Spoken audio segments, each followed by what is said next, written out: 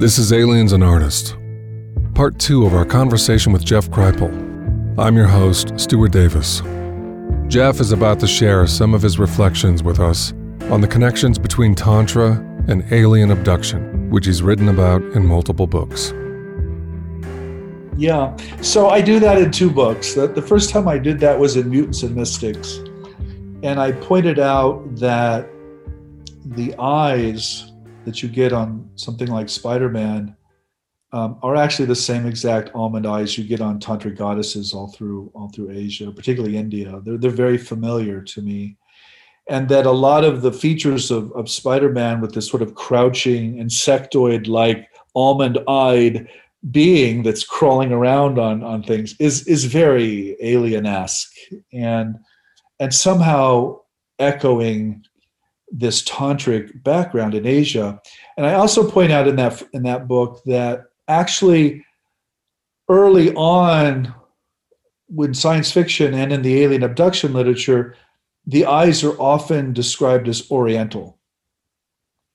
So there's this racialization of the alien other, and there's this location of the other in Asia, which has a long history, of course, in European and then American literature. But then I do more with it in the supernatural, 3 words, the supernatural with Whitley.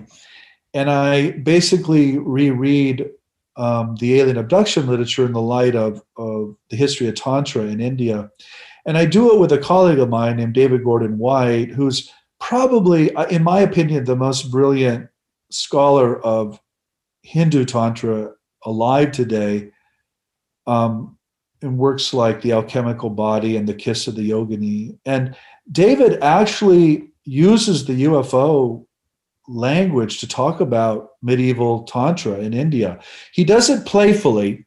I'm not sure he intends it to be taken seriously, but I take it seriously. And I've apologized to David for taking it seriously, but he's used to me, so he just kind of puts up with me. But if you know something about medieval Tantra, so let me just explain what happens in medieval India. So these tantric traditions, first of all, are about, they would build temples and they would have these special rituals and they would call in these flying female deities from the sky who were almond-eyed, and you would have sexual intercourse or contact with these entities and you would develop siddhis or anomalous abilities. And in India, as you well know, or most of our listeners will know, there are all these kind of esoteric anatomical effects of an encounter with a tantric goddess or the kundalini, as it's called today. You feel this energy at the base of your spine. It opens your heart and it moves up to your brain, does weird things in your brain, and it blows out the top of your head. And you find all of this stuff in the alien abduction literature. Now, these poor people don't know anything about Kundalini Yoga or Asian Tantra. They're just describing that there's something going on at the base of their spine, and they're having erections and they're having these weird energetic effects, and it's freaking terrifying to them because they have no cultural context for it. And now in India, say in Shakta Tantra, where I was in Calcutta, there is a cultural context for it. But the error there is assuming that the cultural context is the meaning of it. See, I personally think Kundalini Yoga is a real thing, but I don't think it's Kundalini Yoga. I think it's a universally shared esoteric anatomy that we all are, and that this stuff can happen in any body at any time, anywhere. And usually there's no cultural context for it. But the tantric context gives us one, I think, fairly sophisticated framework for it. And so that's what I was trying to do in the supernatural, was sort of locate. Basically, I was trying to take Whitley's experiences, which in their own American context are completely anomalous and strange and can easily be pathologized. And I want to, and once they're placed, though, in, say, an Indian, medieval Indian context, they're like, suddenly they're not normal still, but they're sacred and they're special. and they take on new meaning. And the other connection, which I didn't really discuss in the supernatural, because Whitley is not in this zone, but there is a psychoactive or psychedelic component to Tantra in India as well. If you lived in India, you know a lot of the holy men smoke things a lot and drink things. And there's a strong psychoactive or psychedelic component to a lot of that imagery and a lot of those experiences. And of course, you get this today as well in the abduction literature. It's often, not always, but it's often generated in psychedelic or psychoactive contexts. So I just think it's the same stuff happening in different centuries and different cultures, and that we just have to be really sensitive about the frameworks we're operating in when we talk about it. We're a good ways into the forest here, so let's discuss one knotted and dire aspect of contact, which is childhood trauma as a pattern in experiencers.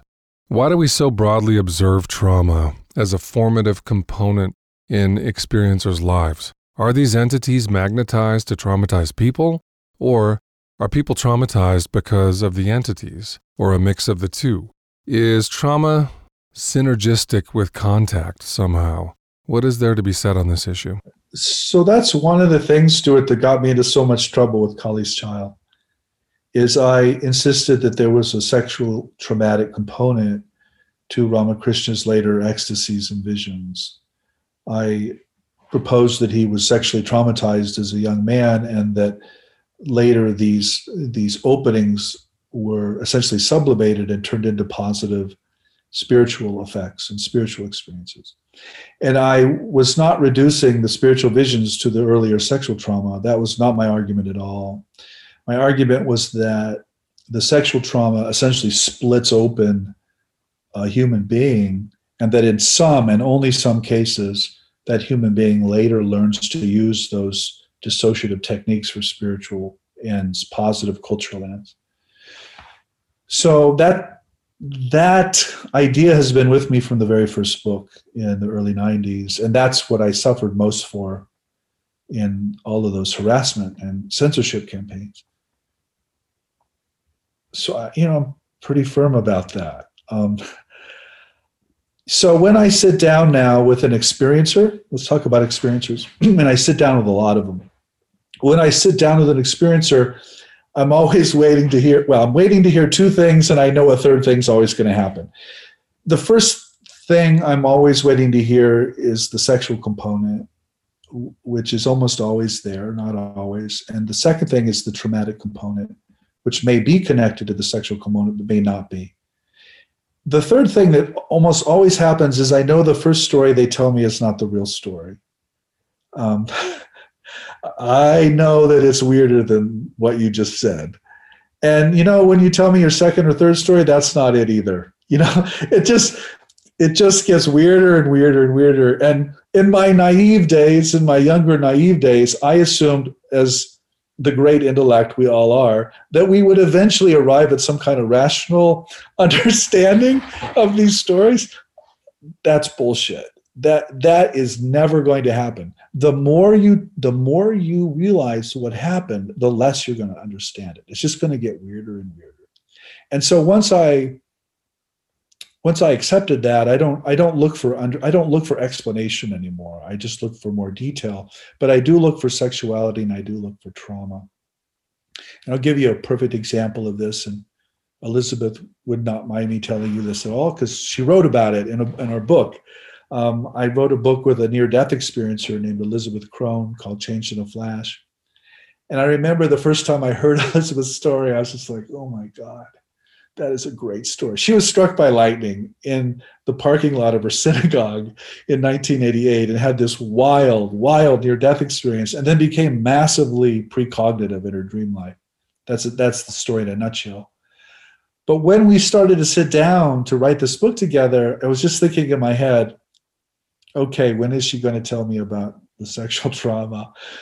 And sure enough, the second time we sat down, not the first time, but the second, I would have expected it much later, Elizabeth says to me something like, well, I have something to tell you. And she goes into this really horrific story about being sexually raped for 6 years, from the age of 6 to the age of 12, by her neighborhood babysitter. And this young man later grew up to become a criminal and was imprisoned and all sorts of things. So it's a really, in many ways, it's an awful story. But it was Elizabeth who linked the early sexual trauma to her ability to dissociate when the lightning hit her. And she herself said to me, I think these two events are somehow related. And so I then talked to her about my views on sexual trauma and spiritual experience, and about how the one can open a person up to the other. Although, of course, Stuart, most trauma is just fucking awful, and it doesn't result in anything other than suffering. I don't want to glorify trauma here, but in cases like Elizabeth's or Ramakrishna's, or 1,000 other cases, somehow the person does redeem it and comes out of it later gifted, essentially.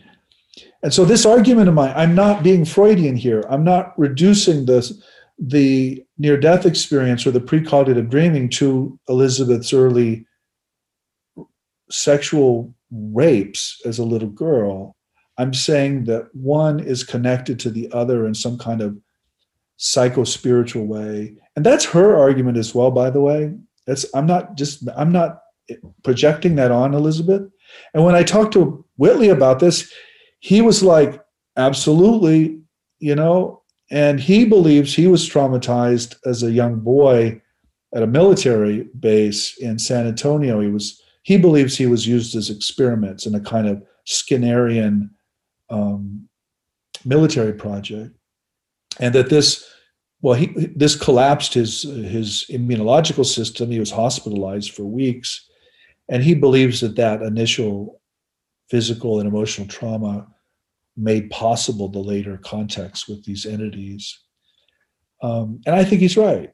And I think Elizabeth is right. And so I do think there is a connection between these two things, but I don't think it's always there. There are a lot of ways to be traumatized, and there are a lot of ways to be opened up. And for reasons we don't understand, some people don't need any of those traumas. They just open up. Which is what I was about to ask next. How do we grow into a place collectively in which trauma is no longer an ingredient in these openings, flips, or evolutionary bursts? Can we attain that? Yeah, we can do that. I think that's what all of these meditative traditions are about, are essentially ways to shut down, the left hemisphere or the rational ego, and to open ourselves up to these other dimensions of mind and our own humanity. I think that's what Zen Buddhism's all about. So clearly those cultures developed ways to do that. But partly this is just a function of my own interest in spontaneous, extreme religious experiences. I attract people who have had spontaneous, extreme religious experience. I don't work with Zen meditators, Stuart. I don't, I'm not hanging out in Japan at and reading. I'm not practicing Zen. So in this culture at this time, people who have extraordinary religious experiences, they're almost always spontaneous in this sense, and they're often related to earlier trauma, but again, not always. I'm not making a one-to-one argument here. I'm just saying that's clearly happening. And take the near-death experience, which is probably the anomalous experience that has the most public press. It, by definition, is trauma. You don't get a near-death experience by sitting there drinking coffee in the morning and watching, Good Morning America. Come on. You got to be fucking hit by lightning, or you have to be in a car accident or have a heart attack. It's bad. It's, by definition, really, really physically bad. So what are we denying here? And if we are a container, if this is our spacesuit, then of course you've got to penetrate the spacesuit. You've got to it's got to be compromised in some way to get into outer space, right? For me, there's a quality or a feeling which runs through all of your work, and it's regarding the presence of the anomalous, the mysterious, the strange, which is to say, the strange was here before us, it's here with us now, and it will be here after we're gone. We live in its world, it does not live in ours. Have we lost our sense of place in that strangeness? Is it retro-romantic to imagine a previous time where our intimacy with enchantment was orders of magnitude greater? Where do you feel we are in this respect? Yeah, that's a great question. So there's a wonderful philosopher who you may not want to read because he only writes really big books, but his name's Charles Taylor, and he wrote these two big books called Sources of the Self and In a Secular Age.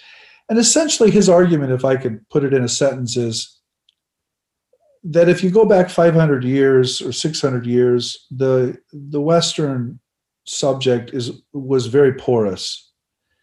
And they were having all these experiences and these demons and ghosts and gods and saints, and the world was this magical, enchanted place. And over the course of the last 500 years, that Western subjectivity has become harder and harder and less porous. And now we have the modern self, which doesn't experience any of those things and thinks they're all nonsense and is kind of depressed. I mean, that's more Jeff than Charles, but so we've built the spacesuit really, really well.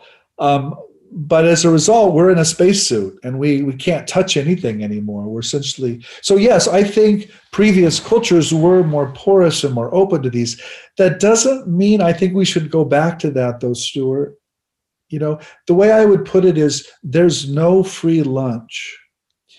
And by that, I mean, every cultural period and every culture focuses on particular human capacities.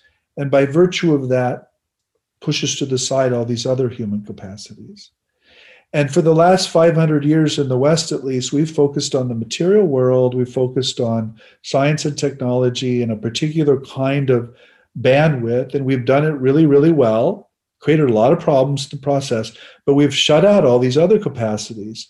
Other cultures have these other capacities online, but they do not have the technological capacity that we have. They have a different bandwidth. They focused on different things. So I don't think one answer is right and the other's wrong. I just think they're different. And we have to come out of our own cultural history and we have to move forward into some other balancing of these capacities. But I don't think we can move back. I don't believe in a golden age. Historians don't believe in golden ages, Stuart. Trust me, there were no golden ages. I mean, it was one of the historians. They asked him once what period he'd want to live in if he had a choice, and his immediate answer was any time after penicillin. And that's kind of what I'm saying.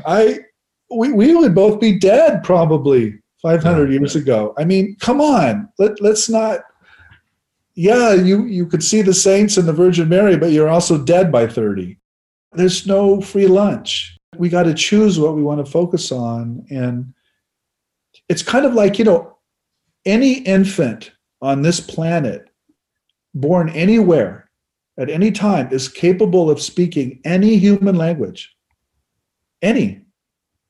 But as they are socialized, they lose the capacity to even say all of these phonemes, much less to put them together into that. So when we enculturate an infant, we're essentially delimiting that human being, but we have to do that. And so does every other culture, So I don't know if that's an answer, but it's certainly what I think. It is. When you wield your temporal divining rod, what do you feel the human condition may be in 500 or 1,000 years from now? Yeah. So I don't know if I need a divining wand for that. I mean, so I know as a historian of religions that religions don't last. cultures don't last.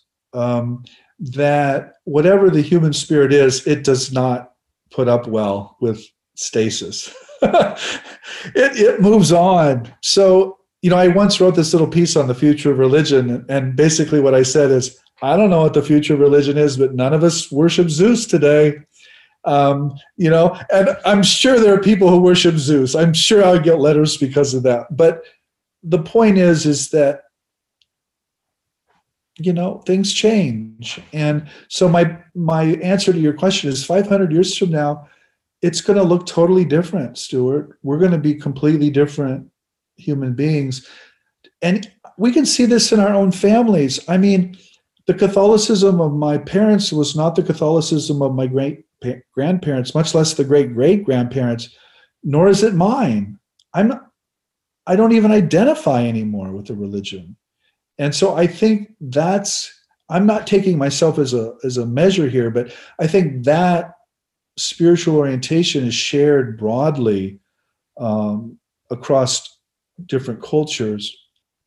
And I think human communication has just kind of taken us over the Rubicon, as it were. It's just not possible anymore to imagine that one religion or one culture is somehow absolutely true and the rest aren't. That's just not plausible anymore. Okay, I want to read a paragraph from your book, Secret Body. It's one of my all-time favorite paragraphs. This is from the chapter On the Fiction of a Straight Jesus.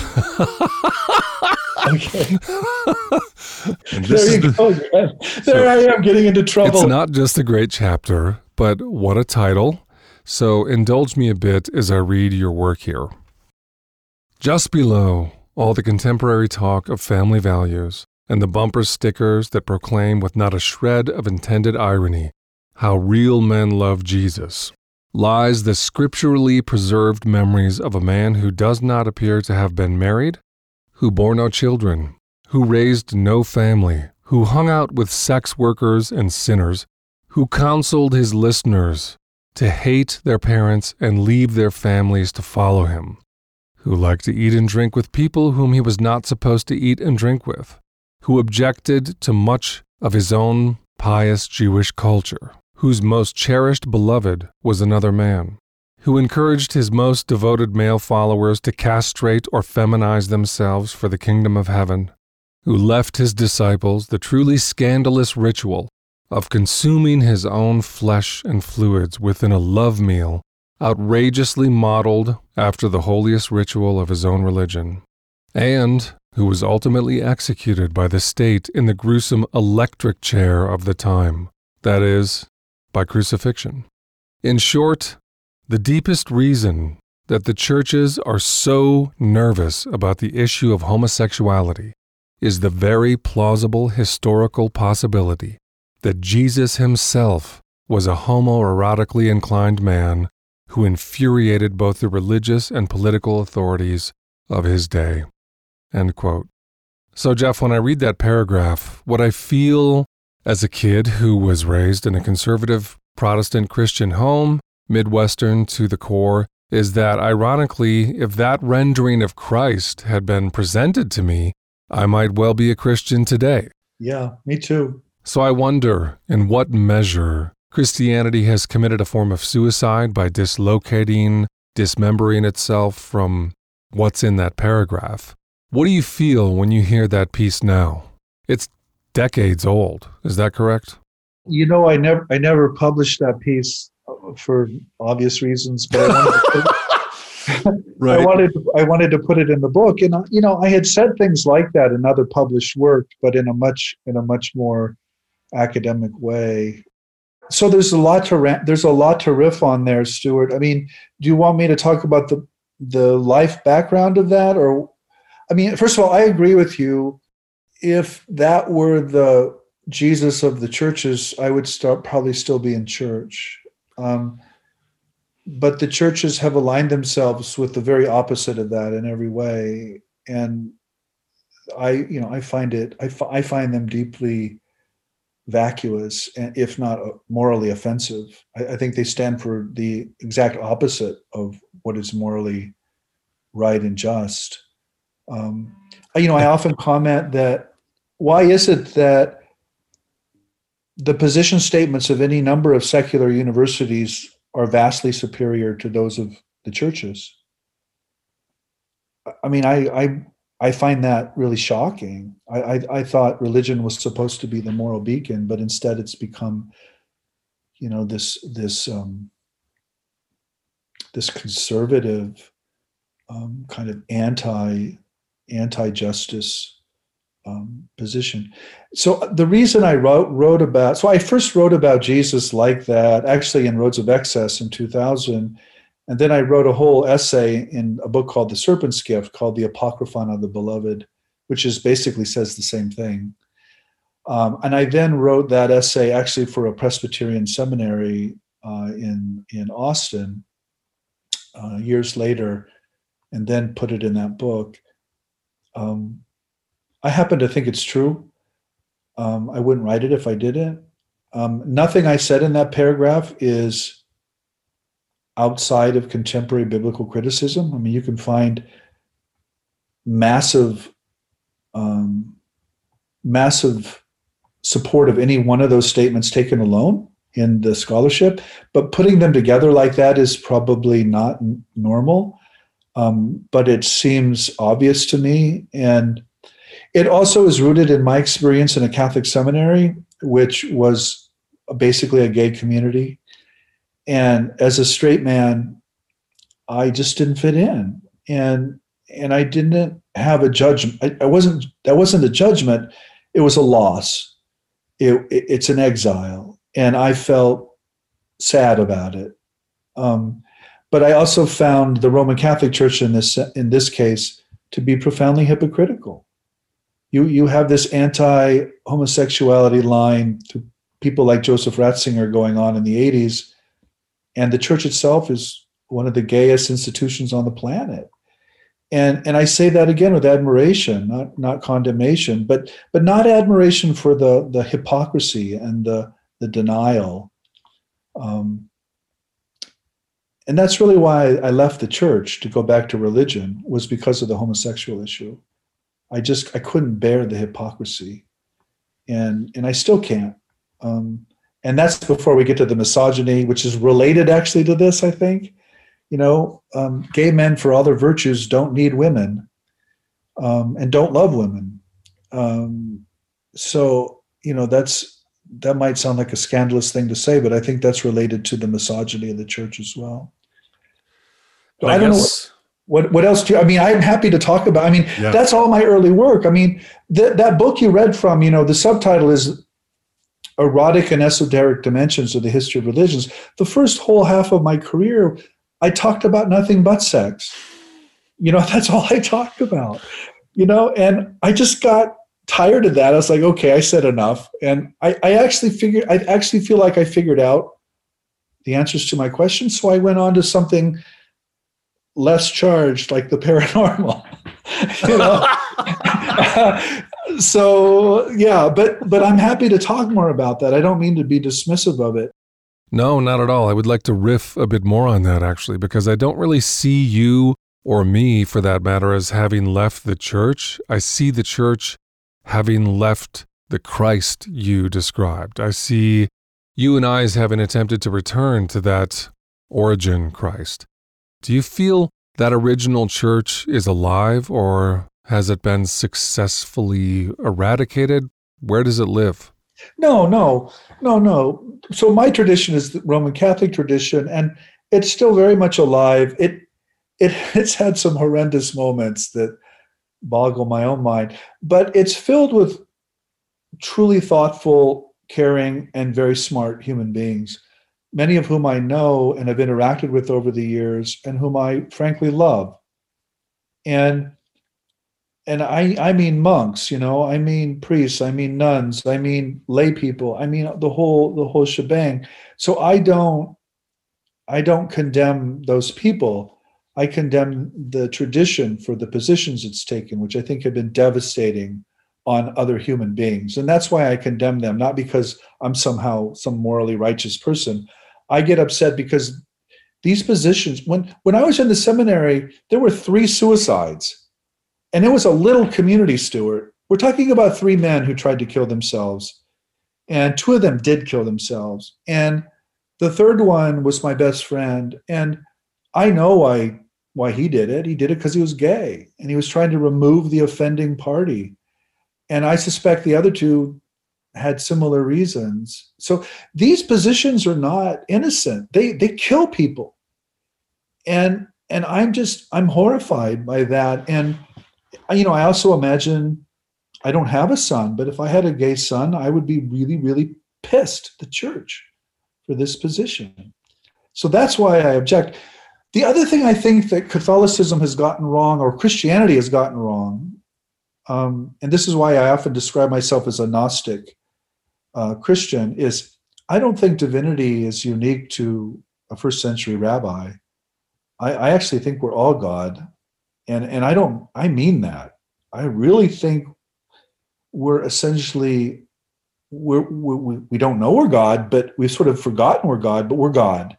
And I think someone like Jesus or someone like Ramakrishna or someone like these early Christian Gnostics, they realize the truth of things, which is that consciousness itself is divinity and it's cosmic. And so that's the kind of Christianity, I would go to church for,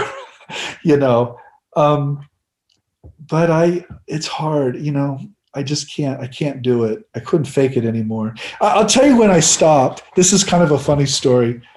We have daughters, and when they were little things, they're not little anymore, but they were about 7 and 10 or so. I don't know what they were. And we had gone to church in Sugar Land, Texas, and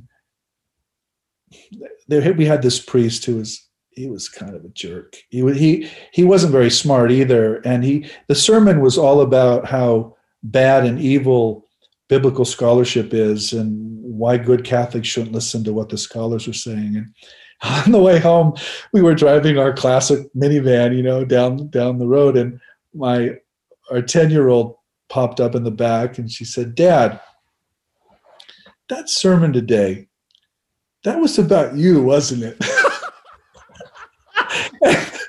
and I laughed just like that, and I was like, "Yeah, no, honey, it wasn't about me. I don't think he knows me, but yeah, it kind of was about me." And it was like, okay, I can't do this anymore. I can't just lie.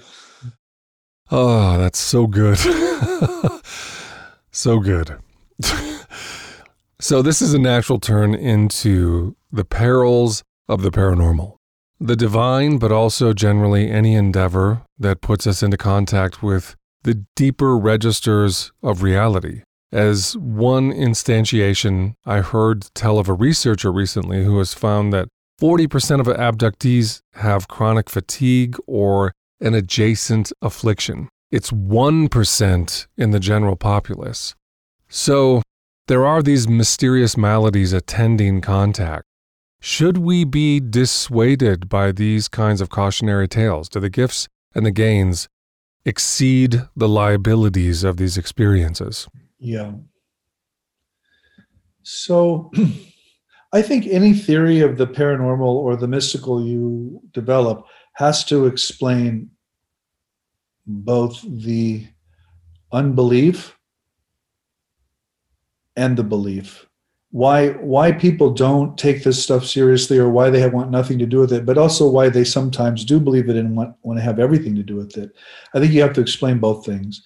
And I live in the academy. I live, breathe, and eat in the academy, and I'm around some of the smartest people on the planet, virtually all of whom don't believe any of this.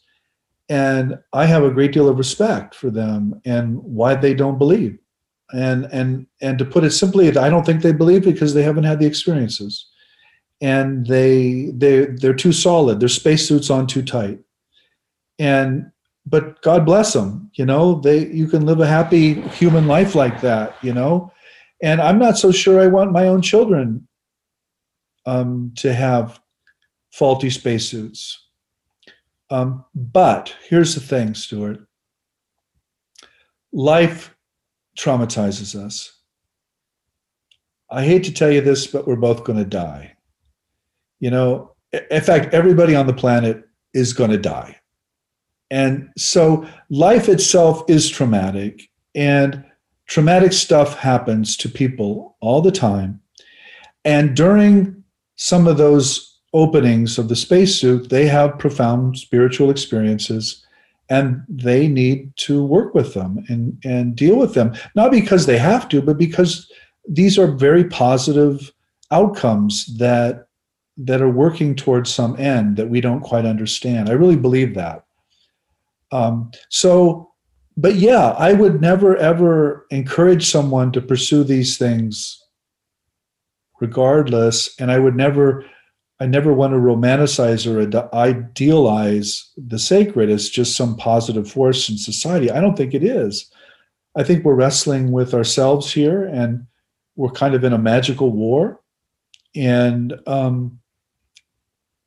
but I don't mean physical violence. I mean, we're really struggling with ideas here, and we're really determining what the experiences of our descendants will be by who wins these cultural wars, essentially.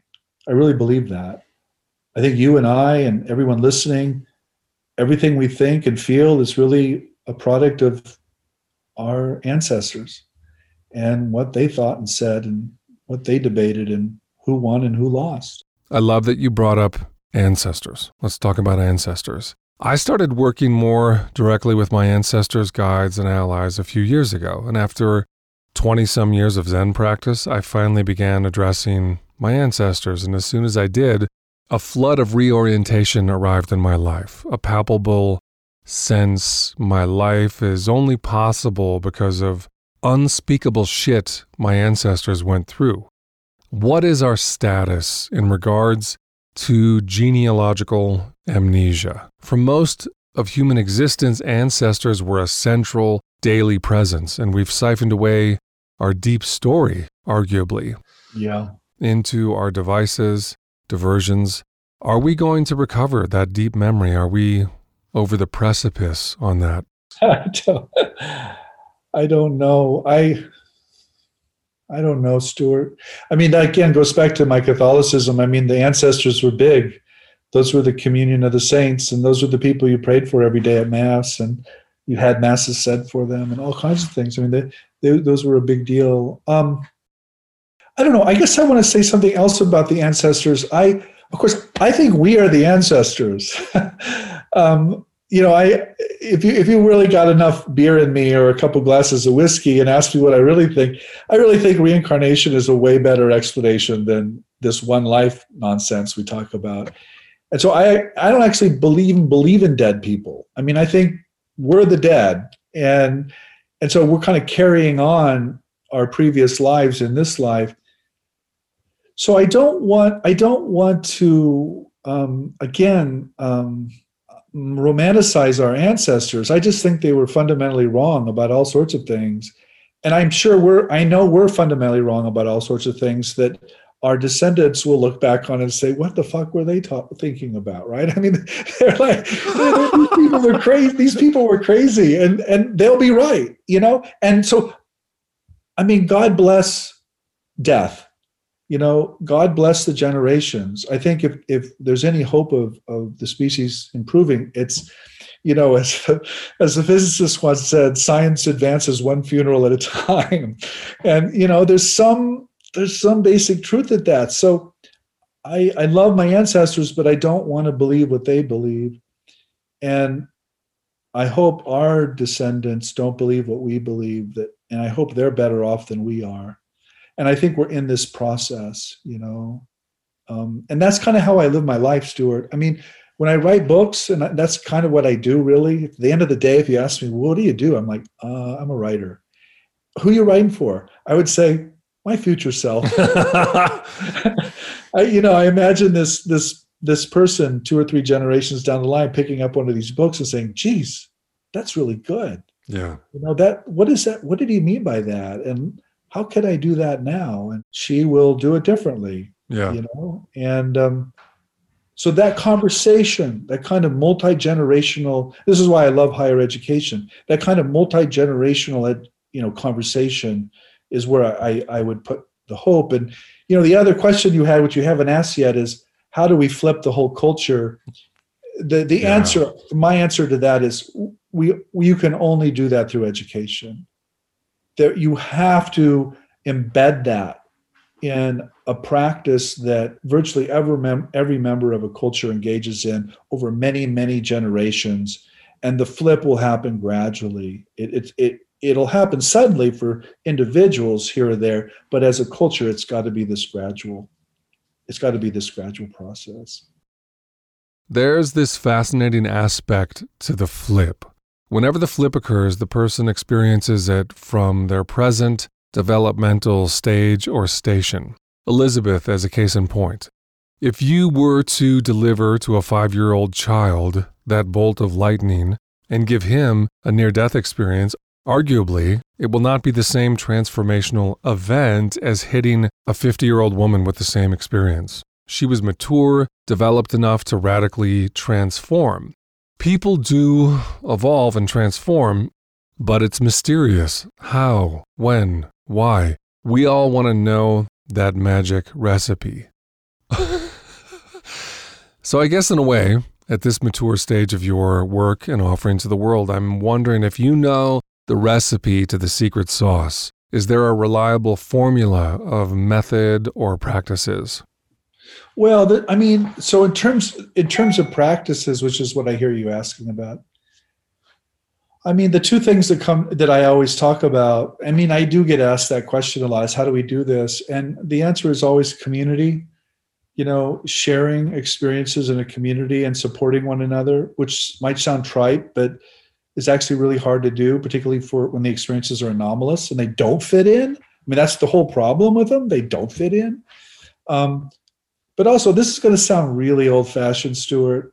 But I got asked this a lot at Esalen. I don't know if you've been to Esalen, but it's this real hip kind of new age yoga, community. And the question is always, what's your practice? And what they mean by that is, well, are you doing Zen meditation or are you doing Kundalini yoga or what? And I always upset them so much. I would always say, oh, that's easy. My practice is reading. And they looked at me like I was a nutcase, But if you've read Authors of the Impossible, I'm totally serious. I think states of consciousness and different states of humanity are encoded in special texts that special authors write, and that those books encode that mind and that body and can be picked up way down the temporal road in some really weird way. Special books are magical objects. And my own feeling is that as a culture, we haven't lost that yet, but we're beginning to lose that. And to the extent we go entirely online or go digital, I just think it'll be a disaster. Because I think there's something about profound reading that carries these states and that carries culture. So that those are my two answers. They might sound old-fashioned, but I think maybe that's why they work. Our ancestors found them useful over thousands of years. You've shared at various times and places on your eating disorder as a formative component in your early spiritual unfolding. Do you feel that experience led you to a form of discernment? It's understandable as a strategy to suppose that not eating would facilitate transcending the body. But having tested that and lived through it, do you feel it sharpened your differentiation regarding dissociation as distinct from transcending? There's a lot of misplaced romance around pathology as a path. Whether it's self-flagellation, perceiving the body as the enemy. Did all that give you key discernment skills later on in life? Yes, it did. Two things to say, Stuart. So the OCD or the anorexia. So for those viewers or listeners who don't know, from about 1977 or 78 to about 1983, I was deeply, deeply anorexic. And we did not have a word yet, by the way. Karen Carpenter died, I want to say in 84, somewhere in there. And Karen's was the first public case of anorexia, and it was associated entirely with young women. And so a young man doing this in the late 70s, there was just no context. It was just crazy. It didn't make any sense. And it was linked in my case to a kind of genetic OCD, obsessive compulsive disorder, that manifested morally in something that my Catholic tradition calls scrupulosity. And essentially, scrupulosity is the condition in which you feel guilty for pretty much everything. You just make shit up. You just you walked down the sidewalk wrong, or you didn't hold the communion plate right, or you're always guilty for something, and you're always going to hell. And it's a kind of moral torture because you really believe that. And so this obsessive not eating was also a way, by the way, of not being sexual. It was a way of stopping my adolescence, which was very effective, by the way. I didn't actually have a sexual thought for years and years. So two things happened. One is through spiritual direction. Another reason I so admire Catholicism, this tradition of spiritual direction, and also psychoanalysis. They put me into real psychoanalysis with a monk who was a psychoanalyst. I learned two big things. One, I learned not to trust my own conscience. I learned that conscience, one's sense of right and wrong, can be just screwed up. It can just be wrong. And it's largely an interjection from authorities around you anyway. It's just not the case. Guilt is manufactured. It's not necessarily an accurate perception of something you did. So that was profound. I became extremely suspicious of people's moralities, even deeply felt moralities as a result. The second thing I learned was that the human mind has an ability to completely control the person in ways that are completely offline. This is what Freud called the unconscious, but we can call it whatever we want. And it was literally killing me. It was going to end my life, and I was not going to have any ability to stop it.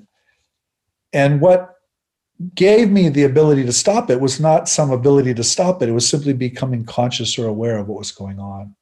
So I learned that becoming aware was this magical thing that just had all of these physical and spiritual effects that were immediate. When I realized that my anorexia was an attempt to stop my sexuality, which is something I arrived at through dream interpretation with my analyst, it wasn't that I somehow now had the willpower to eat. It was like it just evaporated. It was like, of course that's what I was doing. How dumb is that? And Stuart, I hadn't eaten for 6 years. And guess what? I was fucking hungry. I ate everything inside. I ate and I ate and I ate. And I gained like 70 pounds or something in 6 months. I was so hungry, but I was completely unable to eat after or before the awareness. And after the awareness, it was just automatic. It was just like you took a knob and just spun it. And now the stereo was operating at a different volume. And it was entirely outside my control. And so I was just in awe of that. Because if my religious behavior, and it was all religious behavior, Stuart, if you would have asked the 17-year-old Jeff, why aren't you eating? Why do you look like a skeleton?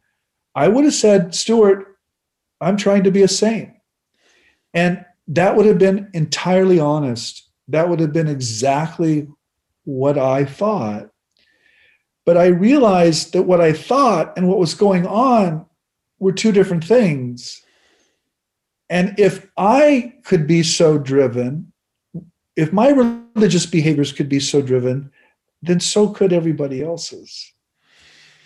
And so I learned not to trust people's religious behaviors, just like I don't trust people's moral convictions. So it made me deeply, deeply suspicious of morality and religion. That's really the result of almost dying from anorexia, you know. And this wasn't an abstract thing I learned, you know, in a classroom. It was like, no, I almost fucking died. I almost died. And I know what it's like. I know what it's like to be so skinny you can see your bones and to barely have enough energy to walk up a flight of stairs. I know what that's like. And I wasn't doing that. I'm not taking credit for that. That was done to me. And when I realized what was doing it to me, it just disappeared like a ghost. It was just gone. It's remarkable to place the anorexia beside the experience in Calcutta. On both occasions, these significant spiritual experiences nearly killed you. Yeah, it's true. No, that's really true. Thank goodness you weren't, but it's a testament to the dangers of sacred impulses.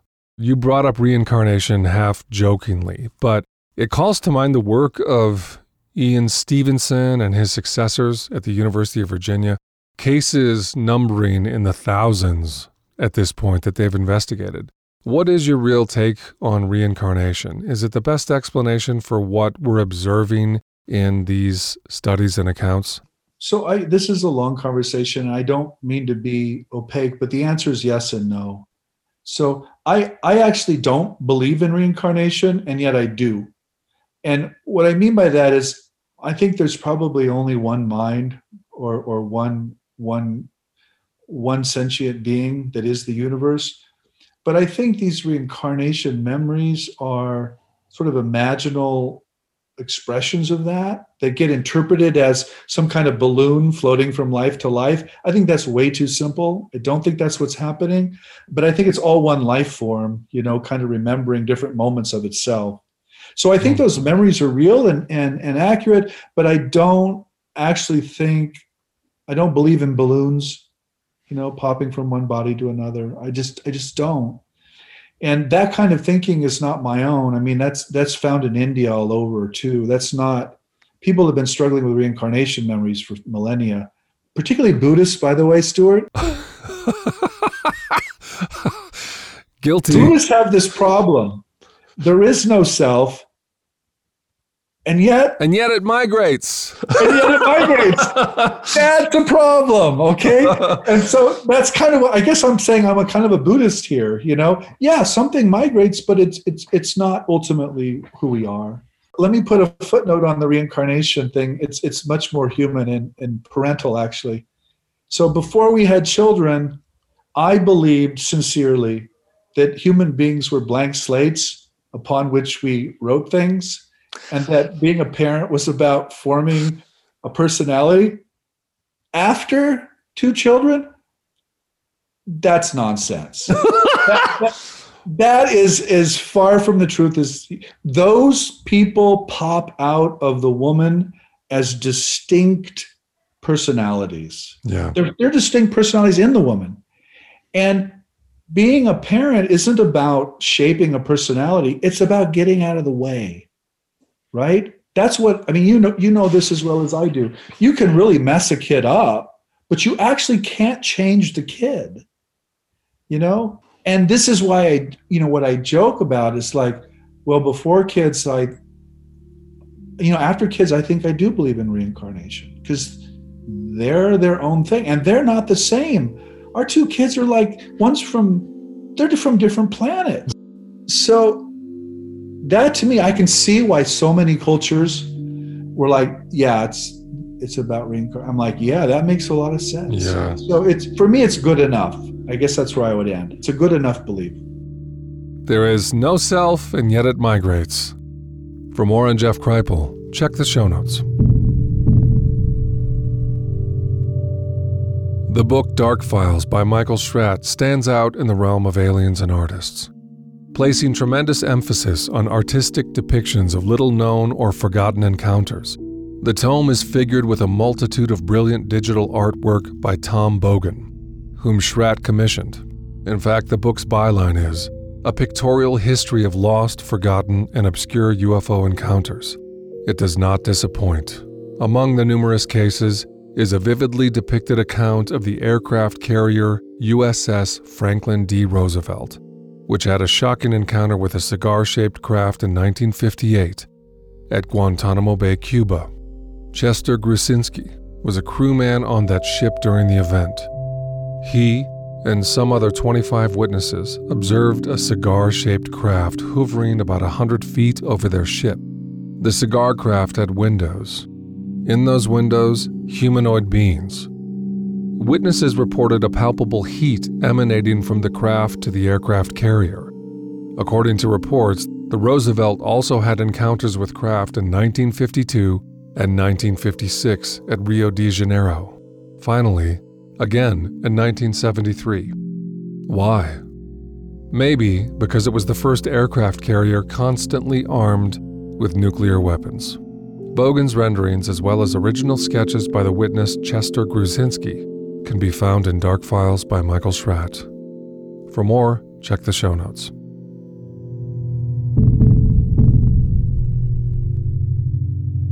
Aliens and Artists is brought to you by the Liminal Muse, offering one-on-one work with me, Stuart Davis.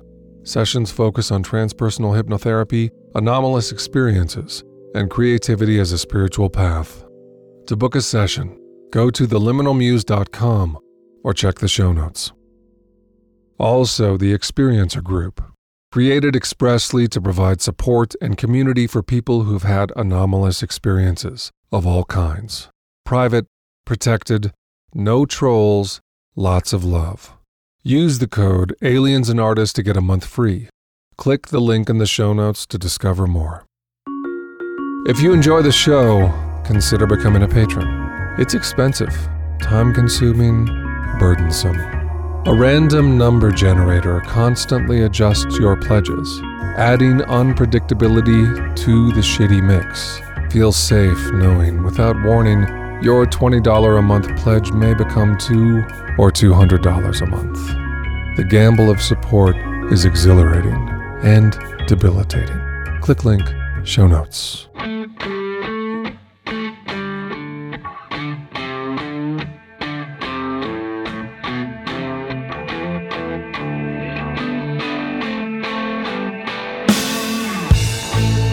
Sky forgets to breathe. Dirt begins to cleave. Moonlight soaks the sea. Dawn of our disease. Children of the drown, hide your gardens underground. Fingers rub granite walls, about to fall. Worldies, worms engulf the apple tree, turning fear into deformity. Eden secretes belief.